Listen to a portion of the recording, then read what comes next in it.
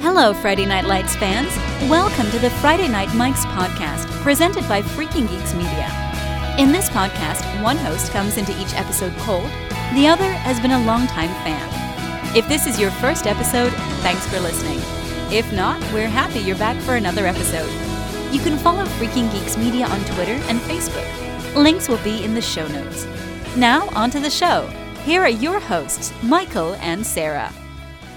Hey everybody, and yeah, we're back for another episode of Friday Night Lights. It's Season 5, Episode 3, The Right Hand of the Father. And it's a pretty good episode. It's not totally jam-packed with a lot of stuff, but the content it does have is, worth watching. Vince's dad gets out on parole, and that's kind of the big focus of this episode. And anytime I see, the word father in a title, anything to do with the father, I'm immediately pulled back to Matt. I'm always worried. I'm like, no other father's dying.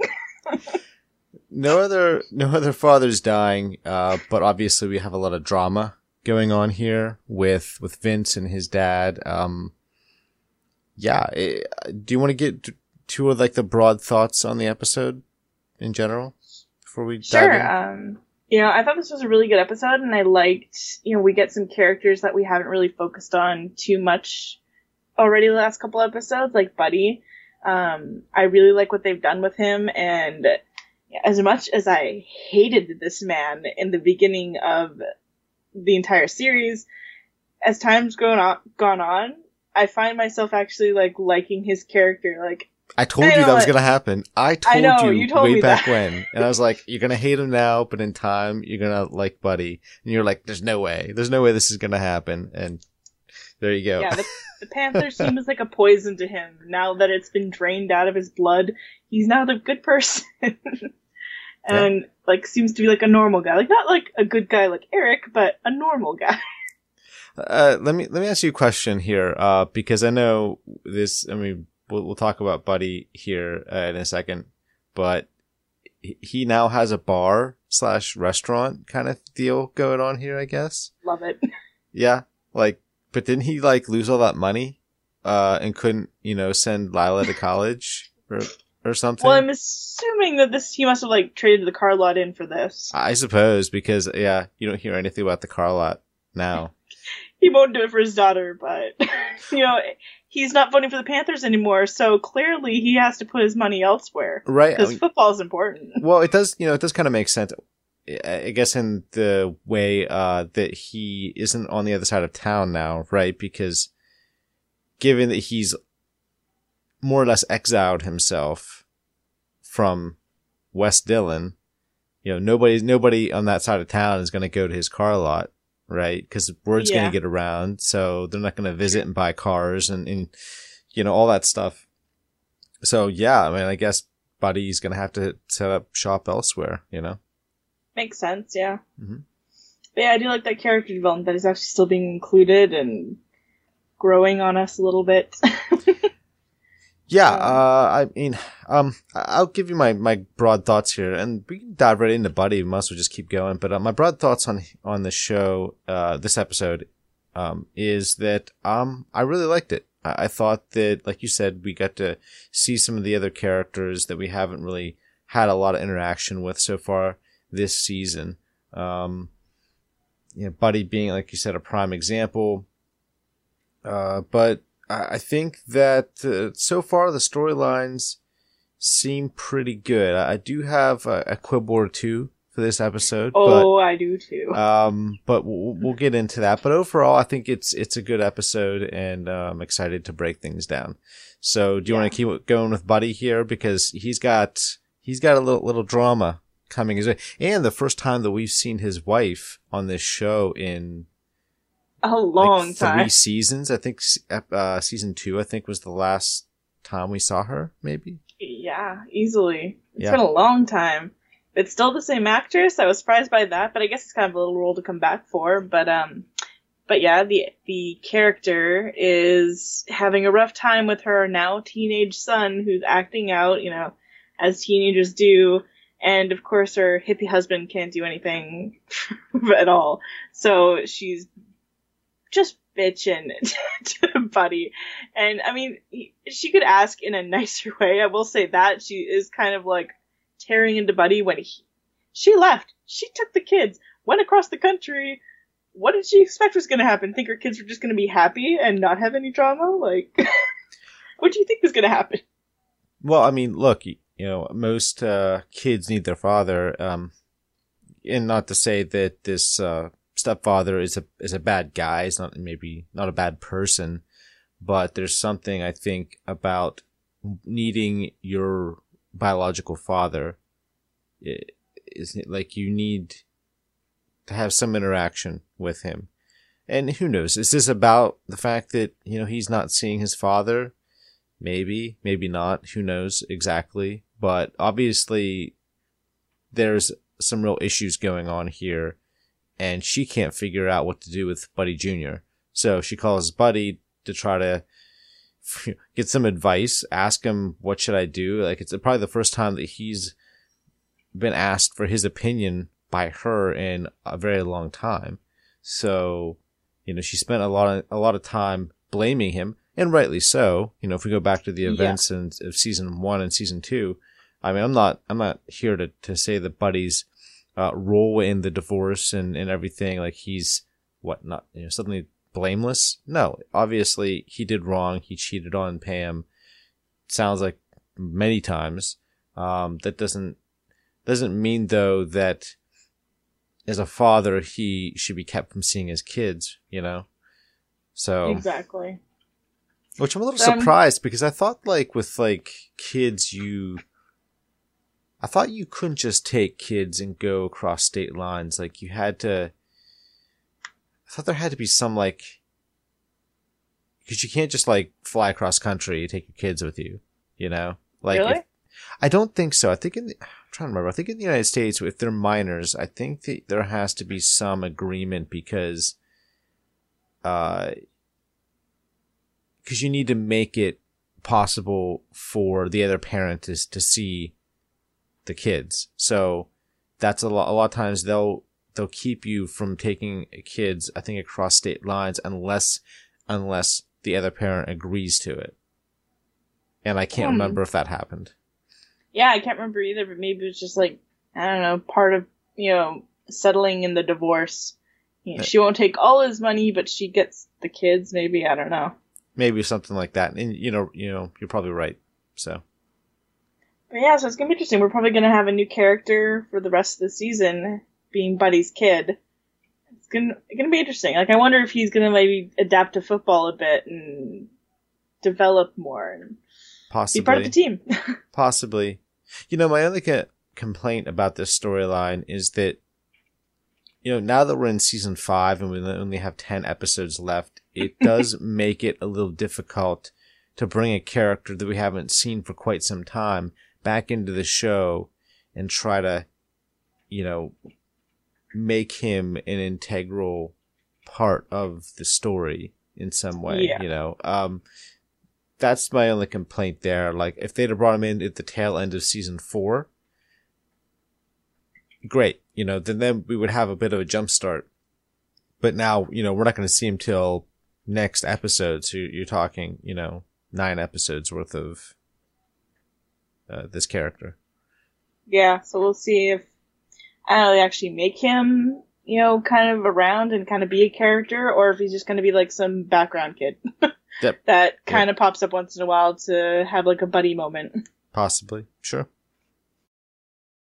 Do you like podcasts about movies, television shows, books, games, and pop culture? How about sports like football and tennis? Here at Freaking Geeks Media, one of our many goals is to create a variety of podcasts that you can enjoy listening to.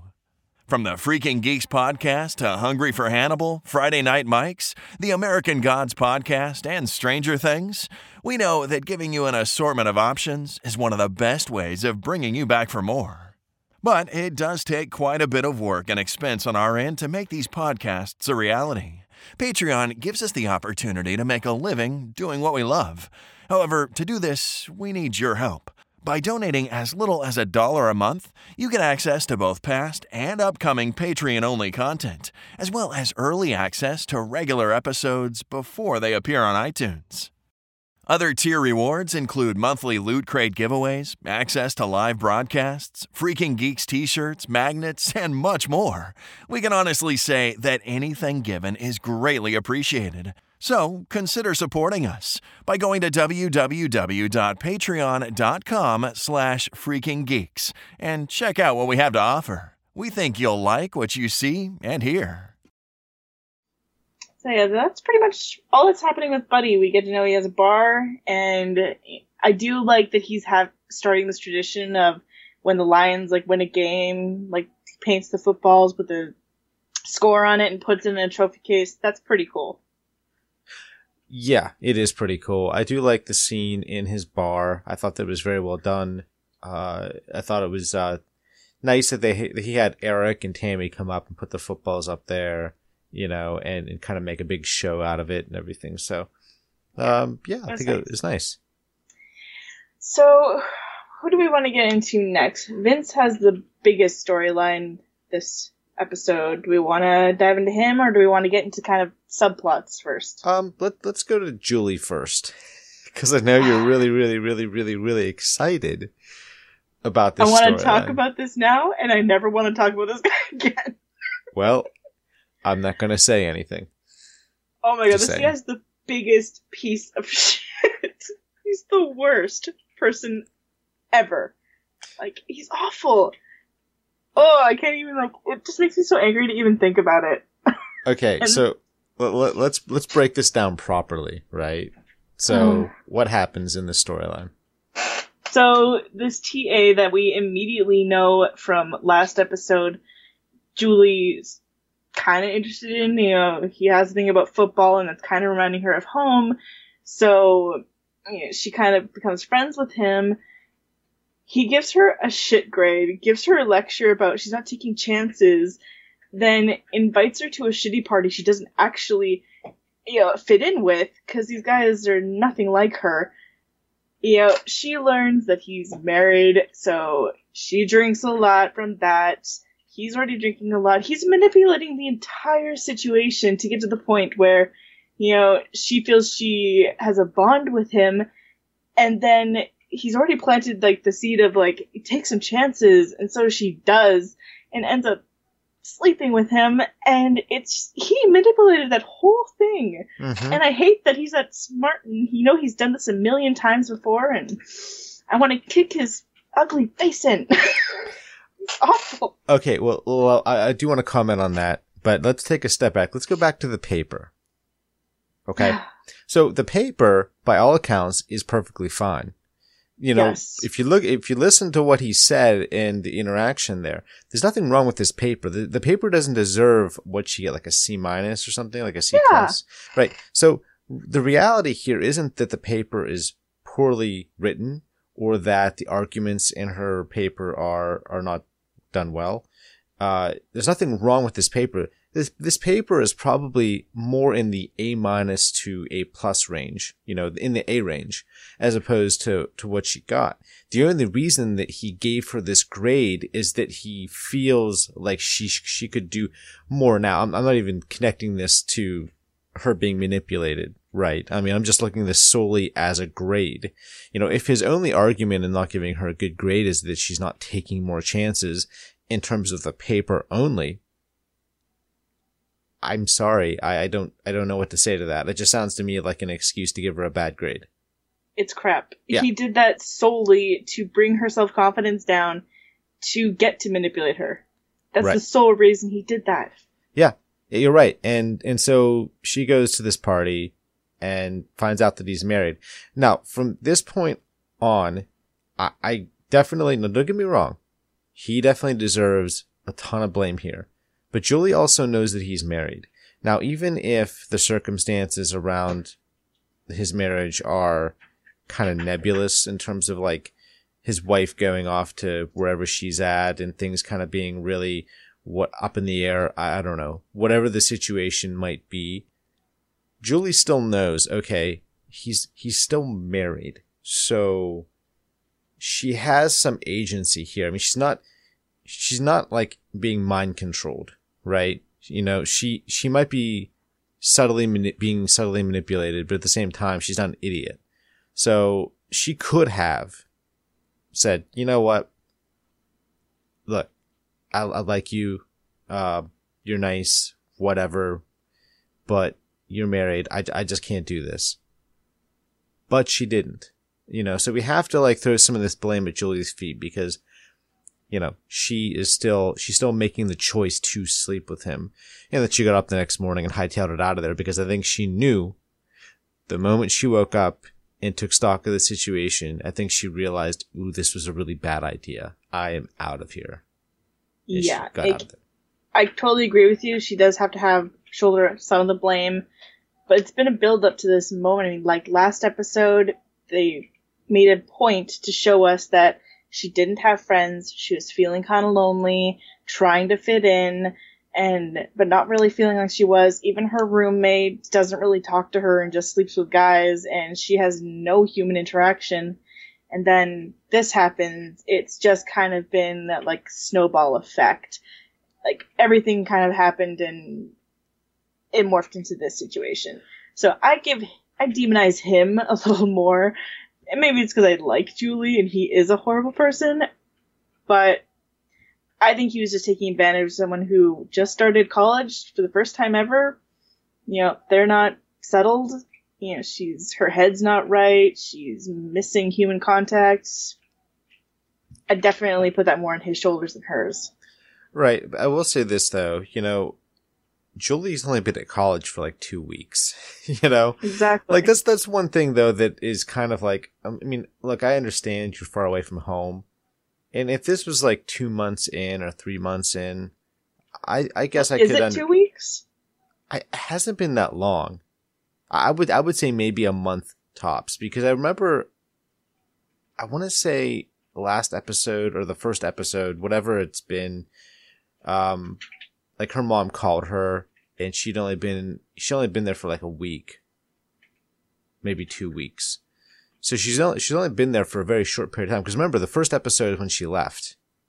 Yeah. So the second episode, last episode, she hadn't been there for more than a week, maybe 2 weeks at most. So, I mean, the point is, I think she's only really been at college less than a month. And while I understand, like, you know, you're missing home, we can all relate. You know, I think most people that go off to college, you know, have some level of homesickness. I get it. But at the same time, like, maybe she isn't really, maybe she and her roommate just haven't had a chance to connect yet, really. You know, because they've known each other barely at all.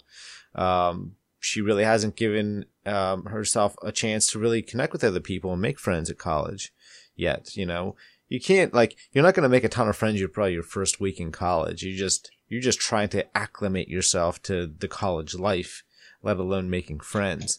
So I feel like she's all like homesick and lonely and stuff, but like you've only been there for a couple of weeks, 3 weeks at most. You can't be expected to be partying it up and having an amazing time when you're just actually trying to get settled into the college lifestyle. So I don't know. I think I'd feel more sympathy in that direction for Julie if she'd been there for like a few months and still hadn't made any friends and her roommate didn't talk to her and all this stuff. I just don't feel like she has had enough time to really get to the point where it's like, man, I have no friends.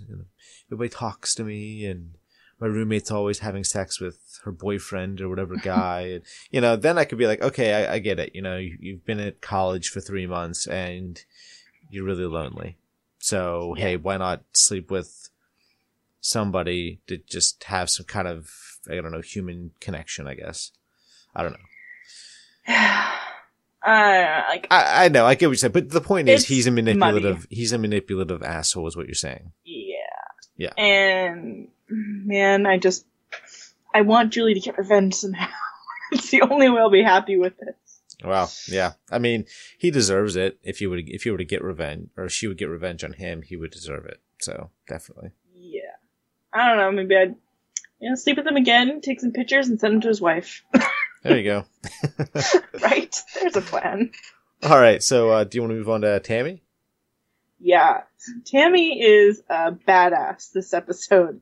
The whole video came out with Maura at the party, and she's, of course, drunk, nearly passed out, and the guys are kind of making fun of her. You know, she's, kind of like, dizzying around. She can't really move, and they're using her as like a puppet to make fun of her. And while this is a kind of innocent for what today's standards would be happening. Yeah. It's a big, I think they didn't want to go down a more serious, dramatic route. Right. So they use this, but I think it's kind of a metaphor for what actually does happen at these parties and the consequences that need to be adhered to after like something like this happens for both the guys and the girl who was an idiot, and so were the guys. So that was an interesting thing. I agree. You know, they could have definitely taken this to the route they actually were kind of referring to in this episode, which is really in this situation what they're trying to say without, because this obviously is still a network show, so that they probably need to be a little careful. But more or less what you're saying is just like date rape kind of thing. But you kind of taking advantage of somebody who is not conscious. Right. They go out, they get drunk, and then, they get taken advantage of. So, so this is kind of like them kind of getting halfway there, but still making the point. Now, the question I was going to ask you, because I remember when I finished this episode, because I forgot, the particulars about what happened, I thought, one of the things I wanted to ask you was this. Did you like how they address this in this episode? I think so. Like, I prefer more subtle and having to actually, figure it out for yourself that that's what they're actually pointing to than actually having to have it on screen. I think that'd be the equivalent of going to, like, Landry murdering somebody. Like, it's going down a dark path again, and I don't think they want to even go near that because of the bad heat they got from going even close to something so dramatic. Right. Okay. I guess maybe the question I really trying to ask here is this. Tammy makes it a point to really lay into Laura in this episode. That's her name, right? Is that right? Maura. Sorry, Maura, not Laura. Really laying into her a couple of times in this episode. The first time she really is quite stern with her. Talking about, like, is this what you want to put out there? Do you understand what this actually means? And she definitely made sure to blame Maura for some of this. Yes. Okay. And I guess that was the question I want to ask you, because I know there's a lot of times where people, like when people get raped, people will, they'll blame the victim. They'll say, well, you shouldn't have dressed the way you dressed. If you didn't dress the way you dressed, that wouldn't have happened, which of course is ridiculous. And I'm asking, like, in that kind of vein, because it seemed like Tammy was saying, hey, look, you more or less put yourself in this situation. If you hadn't been drinking so much, maybe this wouldn't have happened.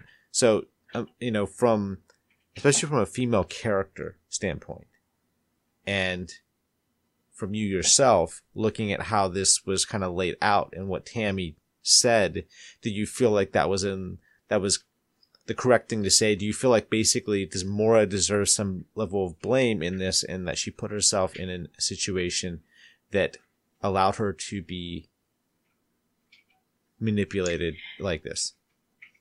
Is there victim blaming going on here, or is it fair for Tammy to do this? She doesn't deserve any victim blaming, and none of it was her fault. But I think what Tammy is trying to drill into her is that, horrible things can happen, and you need to be smart enough to be able to prevent anything from happening. Like, not put yourself in a situation where you may not know these people. Don't let that, you have control. You don't have to be drunk, and clearly she has issues. And uses drinking or whatever, being stupid, being silly as an escape, because Tammy says, she's a smart girl. Apparently she has decent grades. She has a good head on her shoulders. I think what more she wants to put in is that Maura needs to act in a preventative manner. Like, no, it's not her fault. There's no blame on her fault with what happened to her. But the truth of the matter is that there's horrible people out there, and you need to be smart enough to at least take some precautions against the big bad world.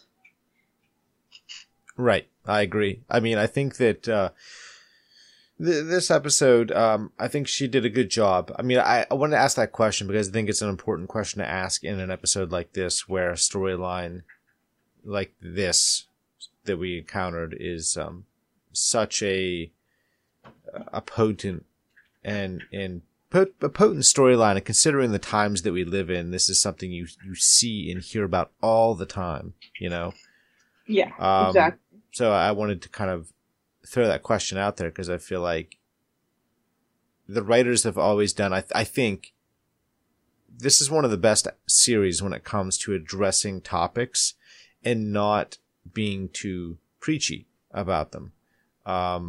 They tend to do, I think, a pretty good job of not vilifying the victims, and I feel like when we encounter air quotes, big issue, they tend to do a really good job with it.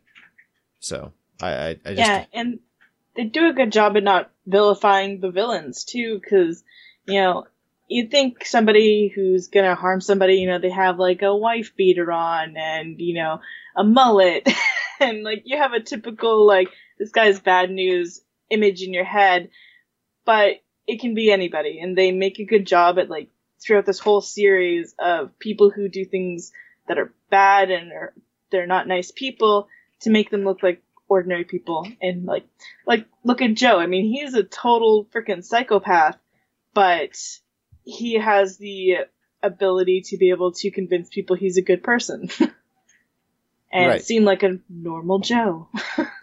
Well, and they do a good job of at least trying to give even the bad guys some level of humanity at times, which I think is important, because otherwise they're just two-dimensional villains.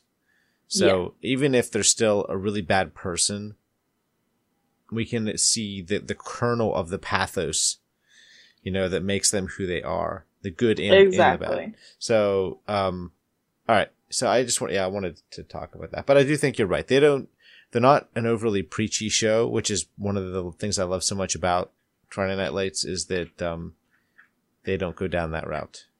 Yeah, exactly. I do like that.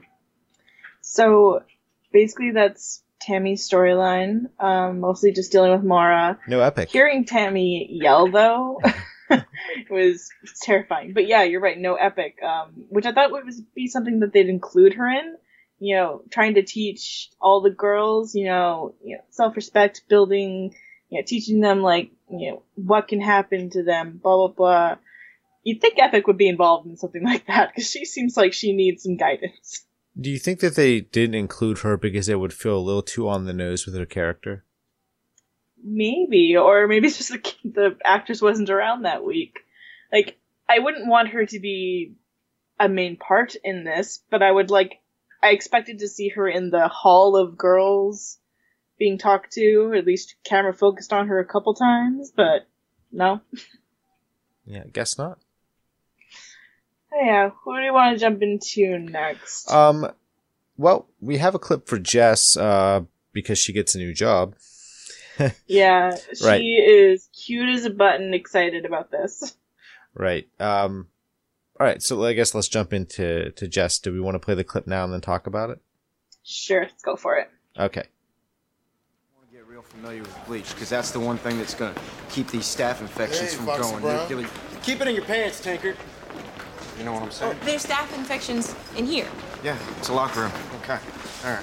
Hey, everybody listen up. This is Jess Merriweather. Jess Merriweather, all right? She's the new equipment manager with us. I expect y'all to treat her with the same respect that you do me. All right? What's that? You mean none? Shut your face, Moreno! You're good. Thanks. Good deal. So this is you on the team? Laundry? Well, yeah, because I'm the equipment manager. This is the equipment that I manage. Thanks. All right, hey, focus. All right, this isn't gonna work. I just don't. I don't see this. I get to wear a uniform and hats and like stuff like y'all. Isn't that cool? Mm-hmm. You can't wait till everybody leaves. Can you take those off too so I can get your uniform going, baby? But I'm gonna start on this because I got a lot of stuff. I don't know about this. Okay. Just. Mwah, baby. I'll see you later.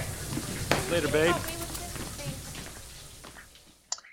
So yeah, basically the build up to this is like Jess did come up to Tammy after that big rally and where Tammy talked to them and said like, I thought you did a good job, and she can talk to Tammy one-on-one.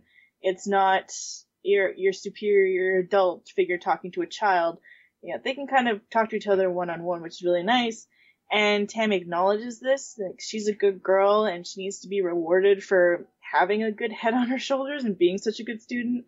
And tells her that she's gonna ask Eric if she can get this equipment manager gig. And a little sweet talk with Eric, and sure enough, she lands the job. And yeah, it's so nice to see her so excited. She's so happy to be included, but it's sad that Vince is equally as unhappy with that. I think it's just weird for him. Yeah. It's like, it sounds bad, but it's like, this is almost like a safe haven for him. Where he can hang out with the guys. Boys only club. Right. And he can just kind of hang out with the guys and I can see it just being a little weird for him. Now all of a sudden Jess is going to be around, he has to maybe just be a little more buttoned up on what he says. Not to say that he would say anything particularly disrespectful, just in that, guys around each other can be a little crude at times, Yes. And so if Jess is around, it might cause him to feel like he has to, just... He can't be a boy's boy. Right. Has to still be like, he holds himself up a little to a higher standard when he's around her. He's got to be the tough boyfriend protector. And when you have your girlfriend in the locker room with a bunch of guys and she's calling you baby and taking your laundry, I wouldn't be surprised if he hears more than a few in his future. Because that's just how they're going to be. They see him with his girlfriend, they're going to make fun of him. Yes, yeah, they will make fun of him. There's no doubt. And he's supposed to be their leader, so I can see it being a bit of a conflict in the future, but I think Vince kind of sees how happy she is, and he's going to bite his tongue for a while. And this is a great clip, really. It's wonderful because, they have that thing, like you said, the whole alcohol, meeting, whatever, in the cafeteria. Yeah. And, that's when Tammy brings up the whole, hey, I'll talk to Eric. And she does. And Eric initially is resistant to the idea, but eventually gives in because Tammy wisely utilizes their daughter in their argument. And that more or less just ends that. Yeah, exactly. She knows how to win. But in this clip, it's great because, and especially if you see it on screen, because the clip, you can hear the joy in her voice, but if you actually see her on the screen, the excitement is palpable. It's so cute because you can tell, like, this is what she wants more than anything. To be included, one of the guys into football, get to be a part of it, and even move her way up to being a coach, I think would just elate her to no end. Do you like this path for her character? I don't like that she's the girl and she's doing laundry, but I do think it's a good stepping stone for her to maybe go above Billy. Well, I meant more like her love for football. Like, oh yeah. I mean, I like that this is something that she's passionate about, and I feel like it's only very recently that she's tapped into that understanding of just how much she loves football. I think she could eventually become the assistant that Eric would want to have on his team. She's got bite to her. She's got that same way about her to get people rallied up and lift their spirits up that I think would be good for having as his assistant. Like she could be the assistant that he wanted Jason to be. Right, exactly. And we know how much, he liked Jason and how much he valued his opinion. Yeah, exactly. So I think, well, I don't know how, 10 more episodes, who knows how far she's going to get, but I think in the future, that'd be nice for her to build her way up to a coaching position.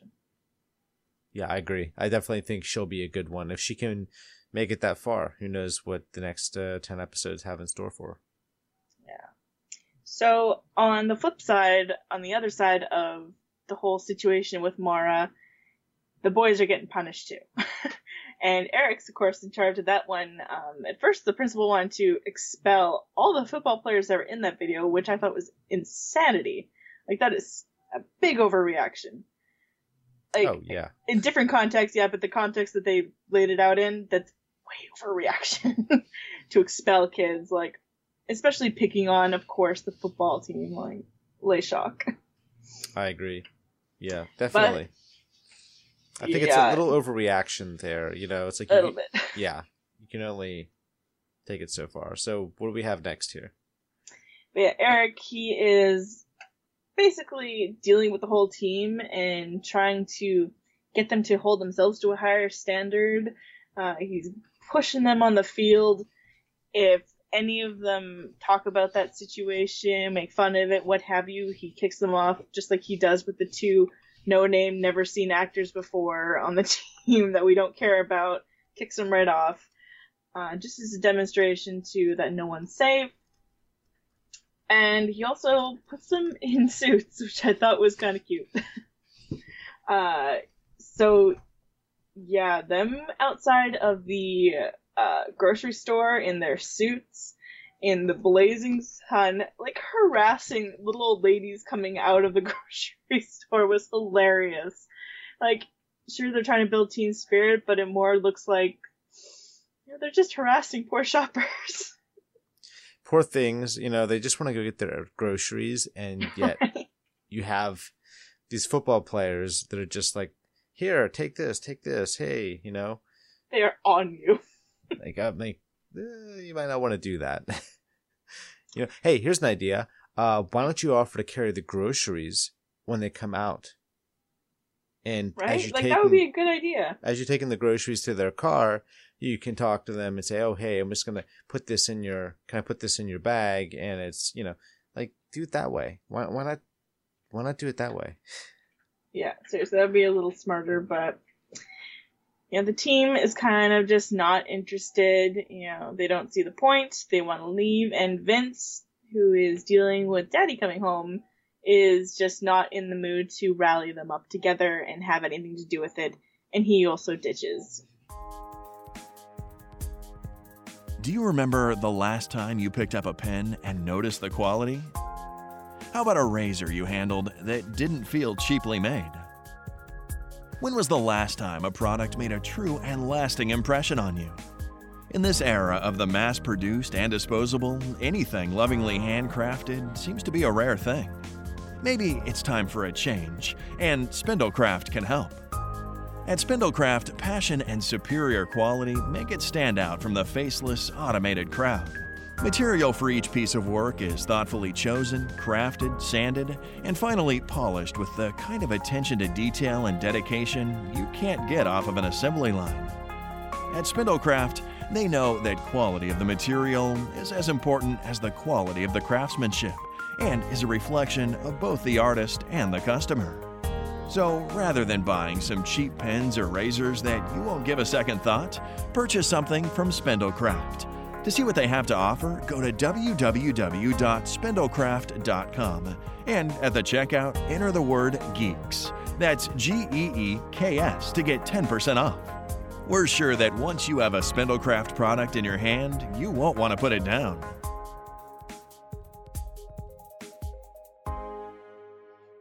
Which which becomes a big thing with him and Eric later. But before we get into that, let's talk a bit about Vince's dad coming home. You know, he's out of prison, and I guess it was for stealing, robbing, and a little bit of Grand Theft Auto, I'm guessing. I think I heard a bit about car, because even Vince was like, where'd you get the car, when he rolled up in the car. Right. Already suspicious of him.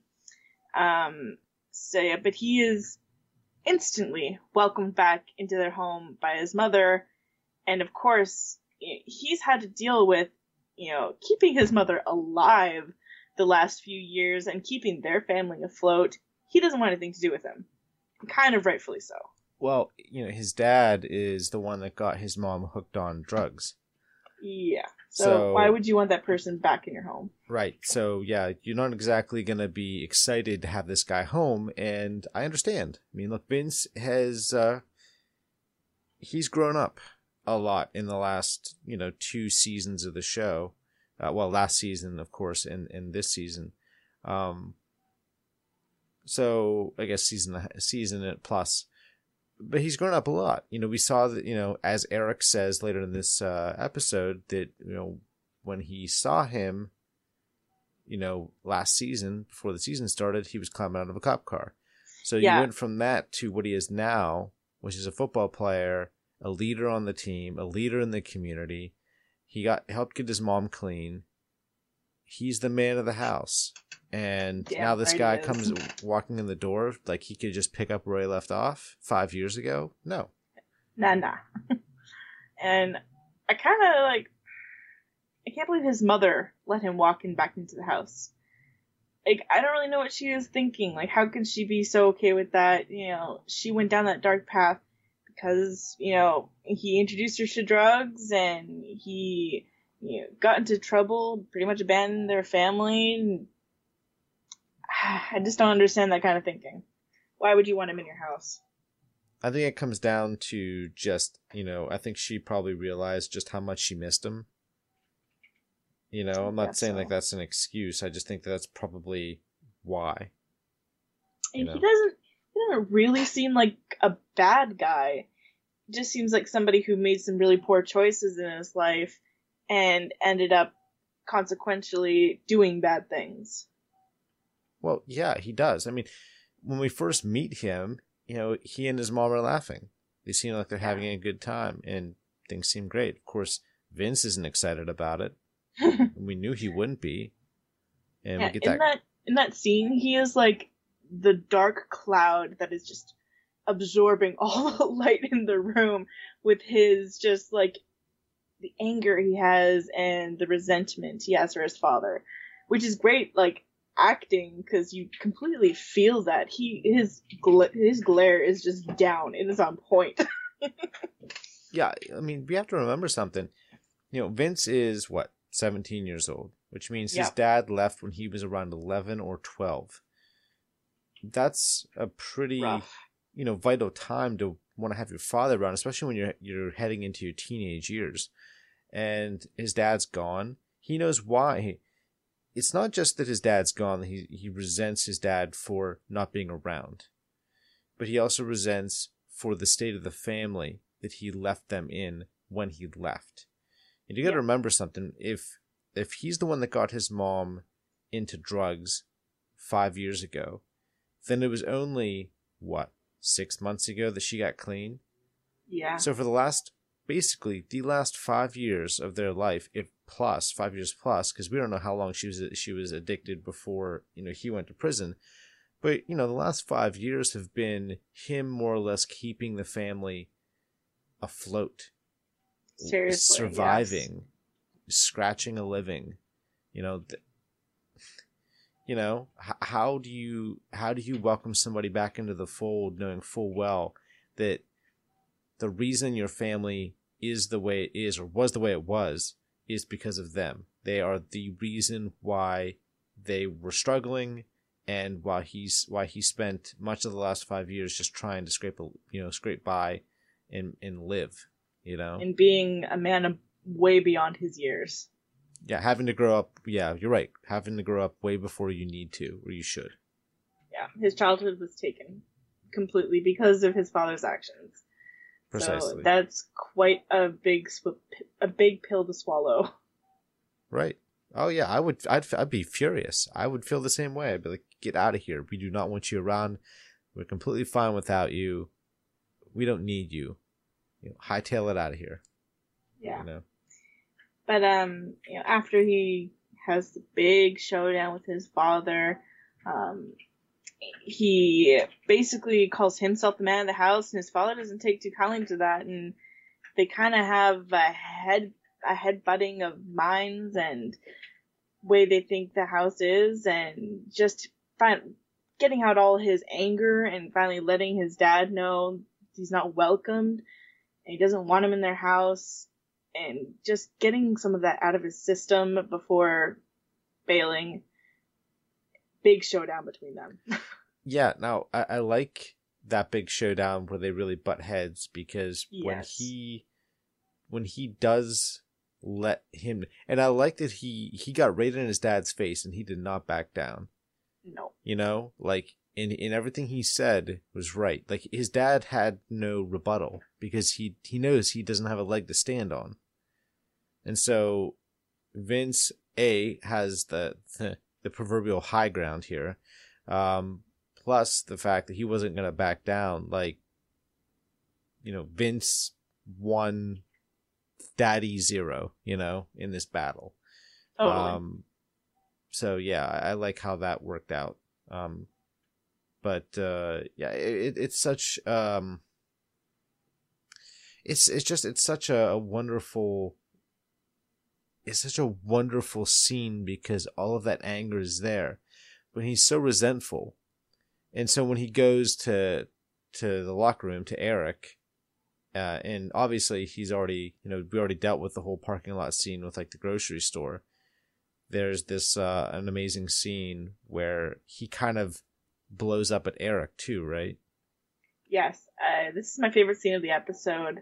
They have a big game they're about to go into, and Vince gets pulled into Eric's office, and Eric, asks him why he bailed on the grocery store, and Vince just lets it all out. We have a clip of it, so you don't have to hear me just go on about the scene. You can listen to it. So we're going to play that right now.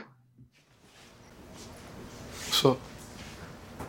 You left the grocery store early. Why? Why not? Go ahead, say it. Say what's on your mind. Well, first of all, you didn't ask me how I felt about just being on the team. Being in the locker room. Personnel decisions. And all these new rules, they're stupid. The shirt, this tie, and whatever high standards you're looking for. This ain't it. Close that door. Close that door.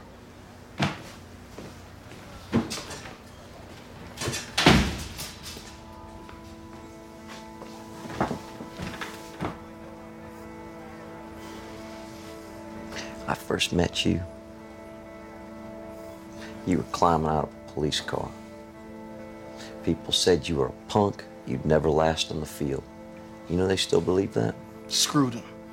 I work hard for everything I got. I know you do, and you ought to be damn proud about that. I am. I'm proud of you. Your teammates are proud of you. It's about character. It's about striving to be better than everybody else.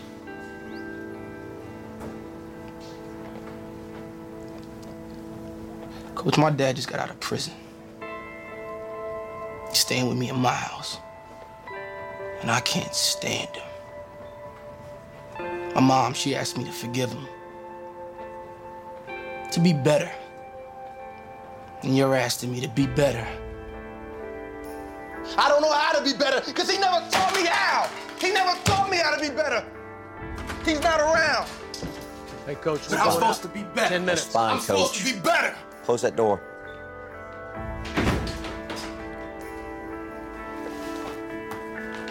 Listen to me. I said you need to strive to be better than everyone else. I didn't say you needed to be better than everyone else. But you gotta try. That's what character is. It's in the trying.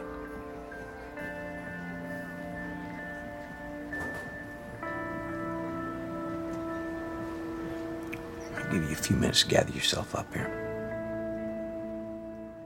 So yeah, that is one powerful scene, and it is your very classic Eric Taylor delivered, uplifting speech that, makes you really see life in a different light. One of those really powerful speeches he gives, and he talks to Vince about character, about striving for betterment, not thinking you are the best, but always striving, always trying, and that's where the character lies, is in the trying. And that kind of just awakens Vince up to a different way to process all this and a way of thinking that you can just see it in his face. It's such good acting in the scene. Oh, yeah. It's amazing. And Michael B. Jordan is a phenomenal actor. If you haven't seen the movie Creed, I highly recommend watching it because he gives a powerhouse performance. It's the Rocky sequel that came out last year. Then no. No. Heard of it, but... No. Trust me. It's not what you think. It's really, really good. Like, it might be the best Rocky movie ever made. It's really, really good. I heard good things about it. It's not your cliche Rocky 3, Rocky 4, fight the Russian, fight whoever. Like, this is... Go to Mars and fight the Martian. I mean, I'm going on a tangent here, so I apologize to everybody. But Creed will make you cry. I heard really good about things. This is 2015. Yeah. Maybe I'll have to give it a try. Yeah, it will make you cry. And I can honestly tell you, it's the best performance that Sylvester Stallone has ever given. Oh, that is something. Yeah, he's pretty amazing. So fun fact: in First Blood, it was filmed in a city that's about 40 minutes to an hour away from me, and it's where my parents grew up. And my dad is actually in a scene in First Blood. Wow, that's amazing.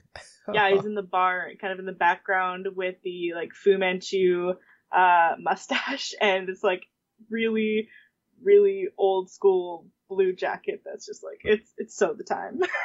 That is amazing. Yeah, it's awesome. But yeah, anyways, we are on a big tangent. Sorry. Anyway, back to the show. Right. Yeah, look, I love this scene. Again, like you said, it's kind of like your vintage Eric moment where he gives the characters what they need to hear.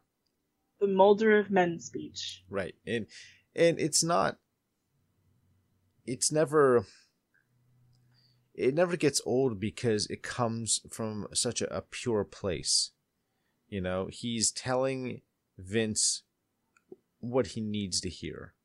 It's so genuine. And he's trying to give him what he needs to hear and what's going to help make him a better person. But also, he's trying to impart some kind of wisdom on him. And it works because there's such a sincerity. Eric is firm. He won't back down. It's rare that you ever see him backing down from another character, especially one of his players. So when he gives this advice to him, when he tells him, look, I'm not asking you to be the best person. I'm just asking you to try. It's in the attempt that you build character.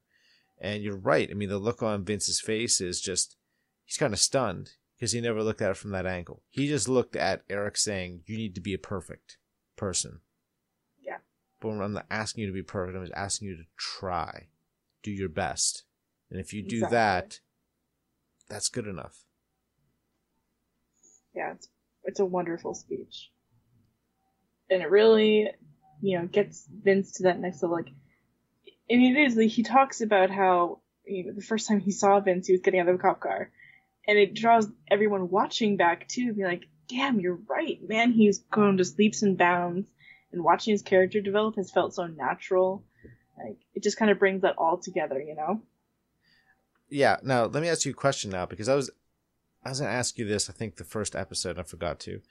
We're now 16 episodes into Vince's character. And if you go back to the first episode in season 4, you know, I remember you saying, boy, this is really hard, you know, like getting introduced to these new characters. I don't know anything about them. I don't feel any connection to these characters, right? Because they're not, you know, Jason, they're not, Tyra. And I still miss her. Right. Although Jess is a pretty good substitute, I gotta give her. You know, she's she's got a better head on her shoulders. She's a little firecracker, she is. She is. But yeah, all these characters that we spent, 3 seasons getting to know, these aren't the characters, right? They're new characters. And now that we're 16 episodes into, Vince and Jess and everybody that we've met, what are your feelings on the journey so far? Do you feel like you've grown attached to these new characters in that time period? Yeah, I mean, it's hard to think that it's only been 16 episodes because, it took us a couple seasons to love our original characters as much as we love them. And I do feel like after one season, these 16 odd episodes, that I care about these characters as much as I did the original characters. And boy, does that say something about the writing to take a whole different direction, get new characters, new school, new drama and everything like that, and have your audience still think it's wonderful and that your characters are relatable and actually care about them. That says something great about the writing. Oh, I agree. I couldn't agree more, because it's a big change. I remember the first time I went through it, the first time I watched the show, and I got to season 4, and I was like, I almost groaned a little bit. I remember I was like, I did too. I don't know if I can do this, where are all the characters that I love? Like, where's Tyra? Where's everybody that I wanted to still be around? And yeah, I mean, we still had Landry and everything, but a lot of these wonderful characters were gone, and I had a hard time believing that I would feel like I had something to be attached to, and especially whenever, Matt left. Like, to me, when Matt left the show, that was it. I was like, that's it, buddy. That's my guy right there. Yeah. Because that was the last character that was the weaning off of the original characters, is when Matt left. Correct. Yeah, right. So anyway, now that we're 16 episodes in, it's, these characters are great, and they're so vividly drawn. Even Becky, she right there, like that there tells you everything you need to know. When Becky, when you start getting attached to her, that tells you a lot. Yeah, I remember the first time I saw her on TV, I absolutely hated her guts. I thought she was so annoying, so loud, and just so clingy to Tim, but she grew on you. Yep. Big time. Yep. Well, we've got another 10 episodes to go, so, still got a lot of time with these characters. I was looking at the ratings in IMDb, and there's one episode that has a 9.9 that's near the end that I'm really excited to see. IMDb does not give 9.9s, so I'm excited to see that episode. What episode would that be? I think it's the second from the last, or the last. Let me just check. I bet it's the last. Everyone knows that iTunes reviews really helps their podcast reach more people. But did you know that rating and reviewing us on iTunes will benefit you as well? Every month, we'll be noting who rated and reviewed us across all of our podcasts. Doing so will put you in the running for a gift from our sponsor, Spindlecraft. If you rate and review one of our podcasts, you will gain 1 entry. If you rate 2, you gain 2 entries, and so on. This allows us to give a little something back for taking the time to rate and review our podcasts. You'll continue to be eligible to win each month for 6 months, or until the sponsorship ends. Winners will not be authorized to win again. It only takes a few minutes, but we think it's worth it. You should too. All right, 9.7, but yeah, it is the last one. Yeah, well, it's because it's one of the greatest series finales of all time. So when I watch it, eventually I'll have to really take the time to put it on the big screen, not on my computer, get some popcorn, get some tissues, and really brace myself for it. You need to do it right. Yeah. Yeah. Alright, I will. But that's a couple months down the road. I can prepare. Yeah, you can prepare properly. Alright, so we should get to our final thoughts and final grade. Yeah, like... Is there anything else? I guess, is there anything else that we want to talk about? Is there any other... Before we get into that? I think we got them all. Yeah. I think we hit everybody. Yeah, I mean, we had the game at the end. Vince. It was nice seeing Vince's dad there. Vince's dad was there. Huge game. And then, of course, Vince had that... Oh, we didn't talk about the end chat with his father. So he comes back home from his big game. He's the star of that game. They call him now Vince Superman... What's his last name? Howard, yes. Vince Superman Howard, which is awesome. And he comes back home and his dad's packing up and they have this really great heart-to-heart. It's not like, I forgive you, I welcome you back into my home, mushy. Not weeping into each other's arms. Yeah, exactly. It's truly a man-to-man talk with wearing your heart on your sleeves. And his father is accepting, you are the man in the house. You're only 17, and you've done far more for this family than I think I ever could. And it's a big statement to say, and him for actually to leave the house, go find somewhere else to live. That's pretty big. I love it. I think it was a great way to end this episode, and a natural way to take this relationship. It was important that they allow Vince to really dictate what happens in that household, because otherwise it would have made him this little kid again. And I think in terms of the growth of his character, they couldn't afford to do that, so they had to make sure that have his father leave and go live elsewhere, and allow Vince to remain the man of the house, as he is. Yeah, exactly. It was the right thing to happen. Great scene. Definitely. So now we've talked about that. I guess we'll jump into our final thoughts and our grade. Do you want to start first? Sure. I like this episode a lot. I thought that it pushed everything forward pretty well. I think that the introduction to Vince's father was handled excellently. The progression of his character just in this episode and the relationships between Vince and his mom, the table has been set. We now understand where each of their relationships are with his father.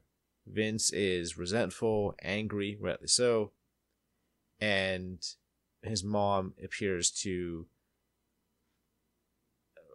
I think, realize how much she missed him.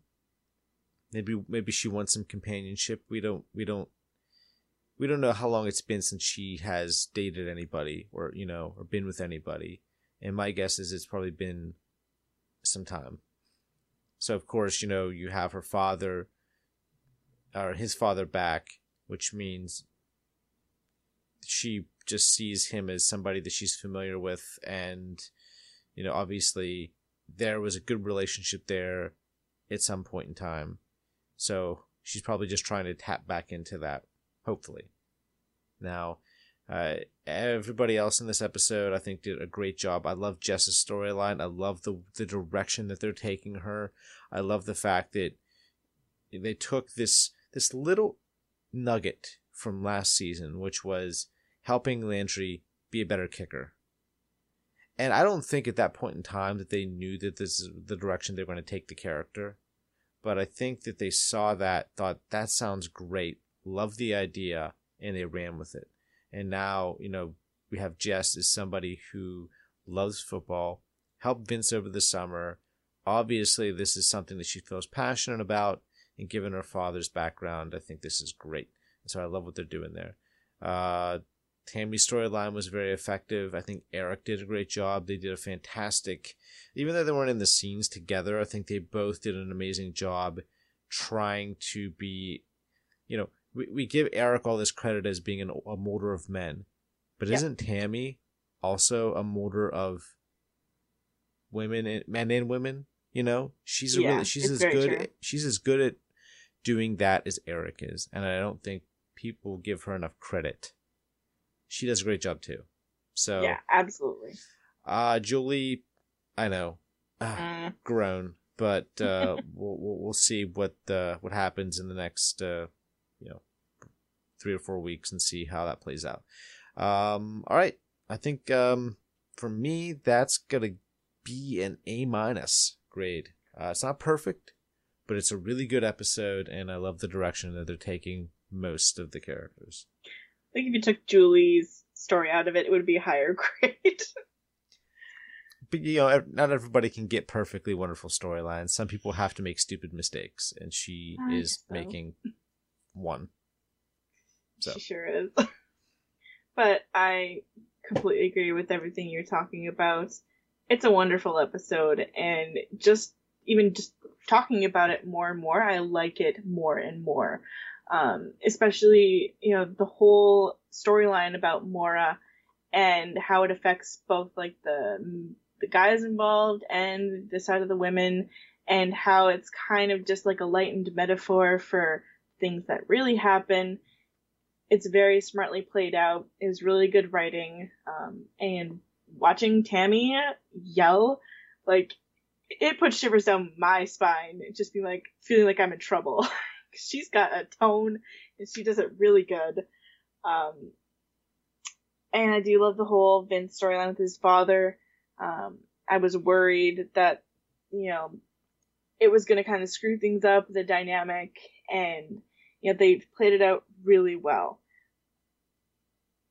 And then there, of course, Jess. I like her having more of an involvement in the team. It suits her personality very well, because she's always said that she loves football. Even in the defiance of her father originally, like, she loves football. It's in her. It's in her blood. So I like that she's being more and more involved in it. And Julie's storyline I could do without. But, I hope that it eventually leads to, his apartment catches fire and she locks him in there and everyone's happy. Something like that. I would be so blissfully happy if that happened. Obviously, I can tell. Yeah, I think I would give it an A. I'd give it an A. Okay. It's a fair grade, there isn't a whole lot wrong with this episode. I think it's obviously a better than solid episode. If it's in the A range, it deserves to have some significant praise to it. And I think this is a very praiseworthy episode. It's very well balanced in terms of the storylines, and I think the pacing for the episode is done really, really well. We didn't get much with Luke in this episode. We saw him very briefly kind of staring at Becky. Of course. So, very light on Luke this week. That's fine. We got a large cast here, so not everybody can get a big storyline each week. Some people have to recede into the background for an episode or two, and then they'll come back and have more stuff to do. So, that's just the nature of ensemble casts. Yeah, exactly. All right. So I think that wraps it up for this episode. Next week will be episode 4, and can't believe that we only got 10 left. It's the countdown. It's pretty crazy. It's getting crazy. So I hope you all have a good night, and we'll see you soon.